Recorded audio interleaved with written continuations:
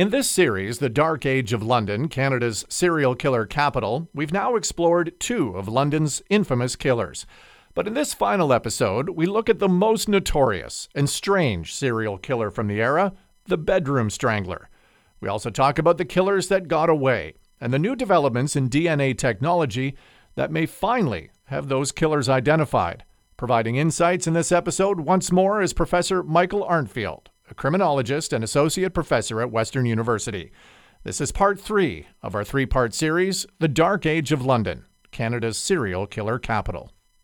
Russell Johnson was an automotive store clerk by day and, in his spare time, a bodybuilder. However, unbeknownst to the people around him, he was also a monster, living undetected and functioning like a normal person. And that makes his story even more frightening. He did have some strange characteristics and habits. He was obsessed with cleanliness, washed his hands countless times a day, coated his hands with petroleum jelly, and wore gloves both at work and at the gym. However, being obsessively clean isn't necessarily a telltale sign of being a serial killer. It was just that, in addition to everything else he was doing, that made him one of the strangest and most horrific serial killers in Canadian history. In the beginning, he was a calculated and deliberate killer, so much so that his first 3 cases went undetected. After the autopsies were conducted, the causes of death were attributed to death by natural causes. As the killings went on, they became more and more gruesome and aggressive. He was losing control of his urges, and that is how he caught the attention of the police. Between 1973 and 1978, Johnson killed 7 women, climbing buildings as high as 15 stories to find unlocked balcony doors. He then proceeded to strangle his victims, earning the nickname of the Bedroom Strangler. The whole thing is absurd. You'd think being 15 stories up from the ground would keep you safe. It turns out his gym routine helped keep him fit enough to climb these balconies to get into these women's apartments. Professor Michael Arntfield details the Bedroom Strangler's MO. This is among the strangest of MOs in Canadian history when it comes to serial offenders. I mean, this is somebody who was an early adopter of 80s gym culture, or 70s gym culture, I should say, and trained at a place long since extinct. It was on King Street, I think, called Vic Tanny's. And so this is sort of a Gold's knockoff that was in London. It was a chain as well, but and he was this bodybuilder, but he was training largely not for, competing or anything or going to the Olympics, but to have the strength to scale exteriors of apartment buildings like Spider-Man. And what he would do was, you're single females living on the 5th, 6th, 7th, 8th floors of apartment buildings would think that's safe. You have controlled entry, your front door is locked. You do not think about the vulnerability on your balcony and their balcony doors being left unlocked by essentially a homicidal cat burglar who climbs up the building at night, peeps in the window, sees that she's living alone, tries the door, and sure enough, balcony door's unlocked, goes in, strangles them, and was so careful in doing that the first 2 victims were actually declared accidental deaths because they just happened to be on similar medications, and the coroner thought, well, this was they may have gone into a deep sleep and suffocated on the pillow. They weren't entirely sure. And in reality, they were both murdered. Those got reopened as homicides after he basically lost control in the 3rd case and mutilated the victim. But the other thing that these crimes had in common is he suffered from obsessive compulsive disorder to some degree, to the point that whether it was part of his OCD or whether it's part of a more complex psychological phenomenon seen in some killers called undoing, where you try to basically, undo what you did with, a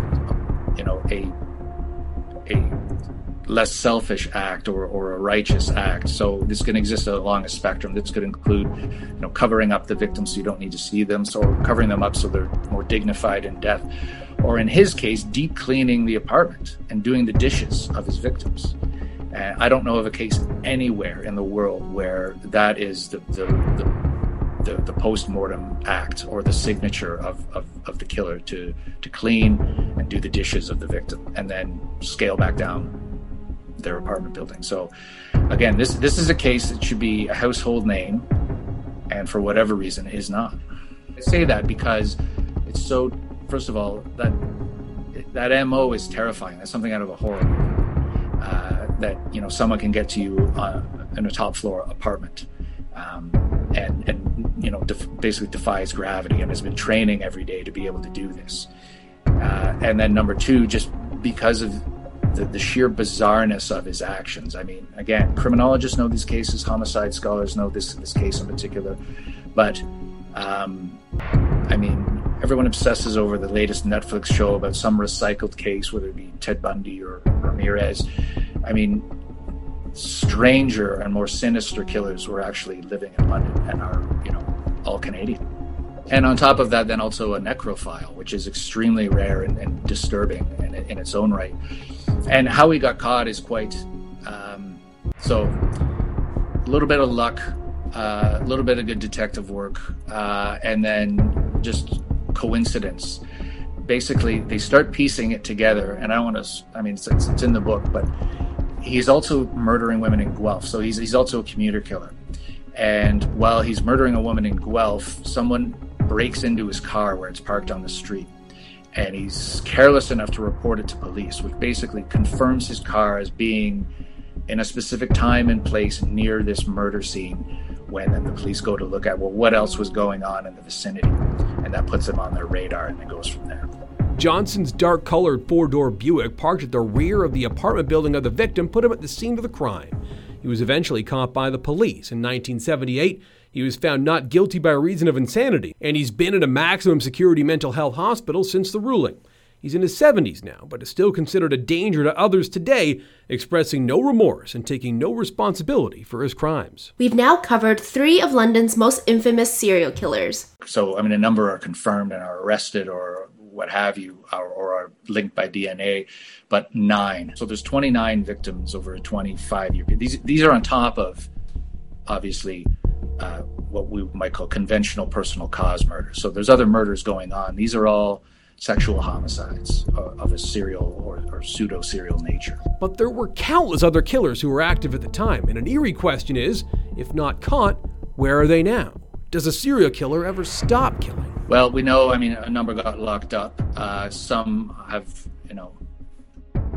since died, including Gerald Thomas Archer. So to be clear, he was matched posthumously, and by DNA. So we're not entirely sure, and that's part of why the work, and this is why people keep providing tips, is that we don't know where they went when they moved on from London. These guys frequently what we call age out, meaning that as they get older, and again, to quote Dennis Rader, the BTK strangler, as he got older and his kids got older and were involved in more activities, he just didn't have time to kill anymore. He would have preferred to, but he's too busy running his kids around. It's such a darkly banal explanation for why he stopped. But he was constantly thinking about it, and we see likely the same thing happening with the London killers. So that's what makes, when we see some of these London crimes, I'm not sure that they ever stopped, which is the only thing that would stop them is incarceration or death. Many of the cases from that time are still open. They're unsolved, and it's possible that some of these murders could have been committed by the men that we've profiled in this series. These cases, though they are historic, are not cold cases. Thanks to advances in DNA technology, cases like these could finally be solved. And that goes beyond the DNA collected from the crime scenes. There's a new form of DNA matching that could prove to be monumental in solving these old crimes. Well, familial DNA is the future, and it's not prohibitively expensive. They can phenotype the offender, meaning basically using a software system called Snapshot. They can show you what the offender basically looked like. They can't take into account if they had a tan or they dyed their hair, how they wore their hair, but knows eye color, knows general skin pigmentation, knows hair color. And so you can basically get a rendering of what they look like. And on top of that, it provides access to open access genealogy sites like GED Match that basically is an aggregator of Ancestry and 23andMe. So basically, if you've had a kit done by one of these outfits, and you want to expand the number of potential connections that you're looking for long lost relatives, you feed your results into these freeware programs. Well, those freeware programs now are open, are fair game to go searching for offender matches. And that's how that works. So all that can be done. The problem is getting it's a lot of work on the back end in terms of, because you may get some matches. Okay, there's 100 potential matches to this family. Well, now the real work starts. You got to roll up your sleeves and figure out, okay, who of these, potential 100 families or 100 family members is the killer, or is the killer descended from one of these? Like, it's a lot of work. And the Paul Holes and it was the lead investigator in the Golden State case. Has done a number of podcasts where he talks about that, where it's not just like you get a printout of here's your killer. You get a new haystack, and you have to still go looking through the haystack. So, but money-wise, that is not a lot of money in terms of police operating budgets that you could allocate to at least get a head start.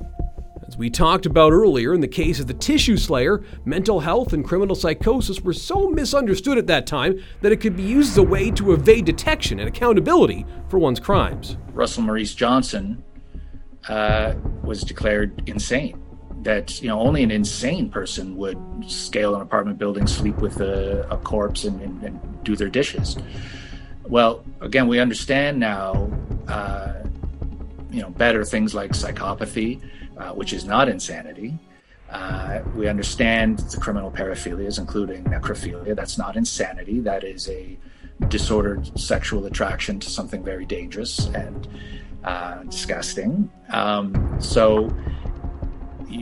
Again, anyone involved in aberrant criminal activity at the time was painted with the same brush as you're just crazy, which again is a huge disservice to people who, and slap in the face to people who actually are struggling with major mental illness, in that they're all just thrown in the same basket. And it's sort of off topic, although I do mention the series sort of tacitly in the book. I mentioned One Flew Over the Cuckoo's Nest. If you've seen, I think it's season 2 of American Horror Story Asylum, there's a very bleak and accurate depiction of an asylum in the 1960s and how mental health was I don't even know how people were treated. That's a horror anthology series, but that is a darkly realistic caricature of how the system in the 60s and 70s functioned. And that was going on in London.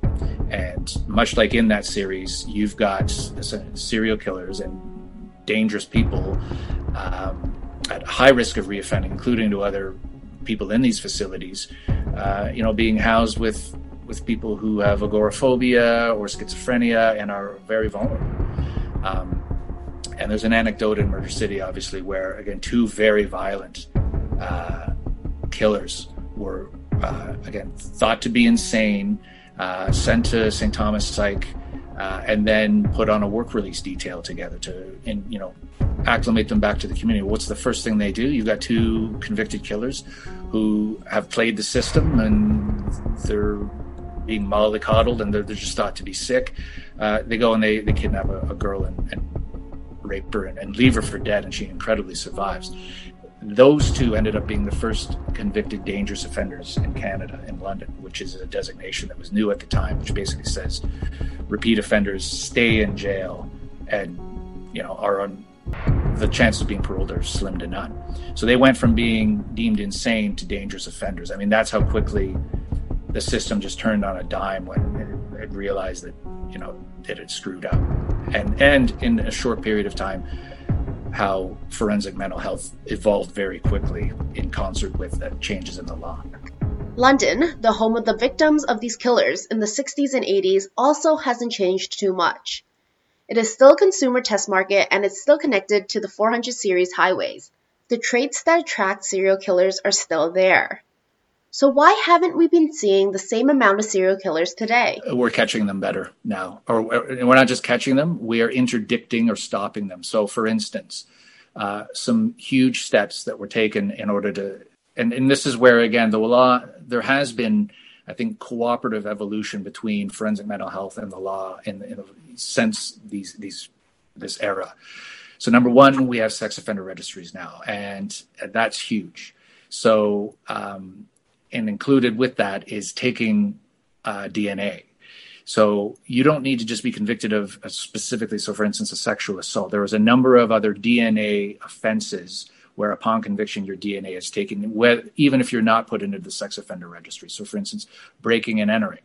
Well, we now know there's 7 sexually motivated forms of breaking and entering that are preludes often to attacks in somebody's home.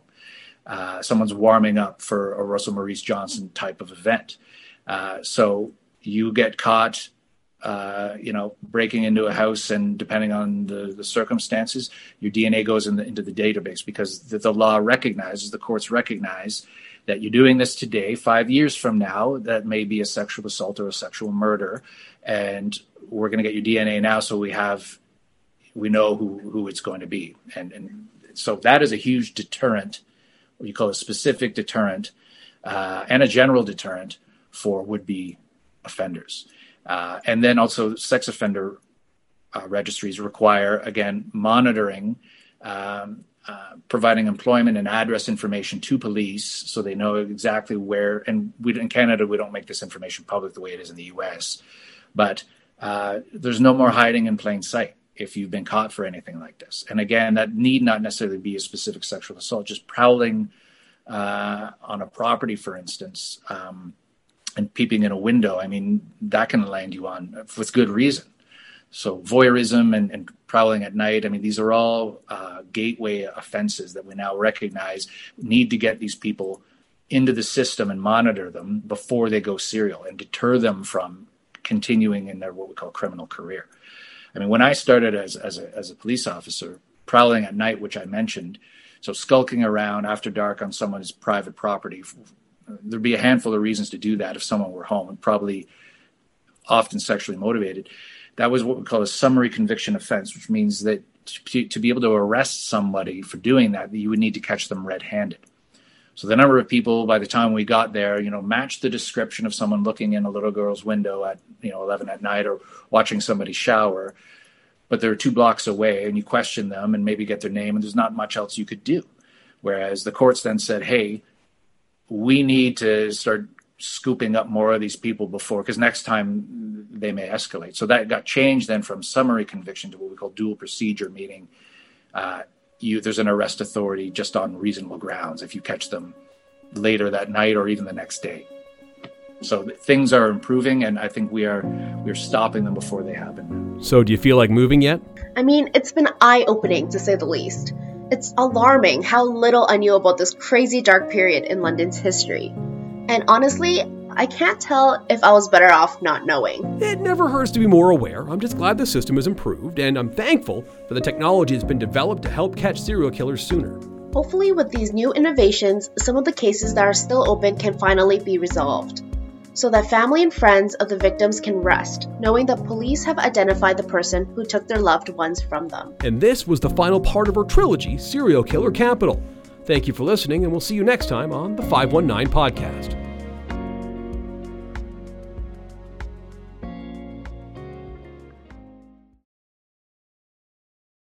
This episode of the 519 Podcast was written by Haley Cheng, Patrick Magermans, and Craig Needles. The 519 Podcast is a presentation of Blackburn Media.